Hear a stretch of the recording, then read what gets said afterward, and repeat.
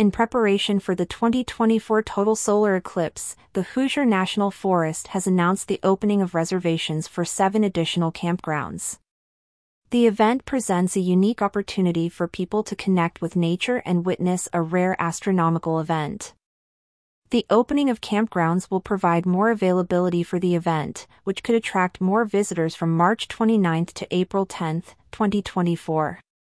The newly opened campgrounds include Blackwell and Hickory Ridge in Bloomington, Shirley Creek in Orleans, Youngs Creek in Powley, Saddle Lake in Tell City, Buzzard Roost in Sulphur, and German Ridge in Cannelton.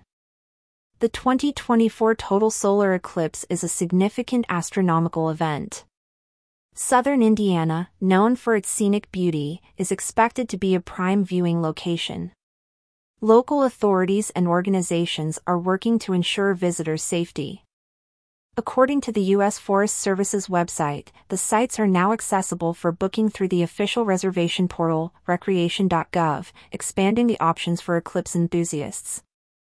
Reservations are mandatory for all developed campground sites.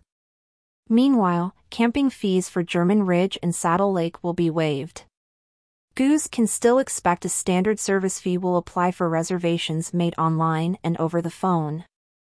The reservation system will provide peace of mind for visitors for a secured spot during this highly anticipated event. The campgrounds offer various amenities, with most not providing potable water. This information is crucial for visitors to plan their stay accordingly.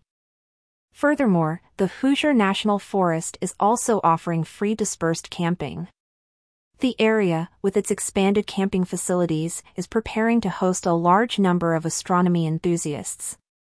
Early reservations are recommended due to the unprecedented number of attendees. Visitors are encouraged to familiarize themselves with the rules and guidelines provided on the Hoosier National Forest website to ensure a safe and enjoyable experience. For more information about the eclipse and reservation system, visitors can visit the Hoosier National Forest website.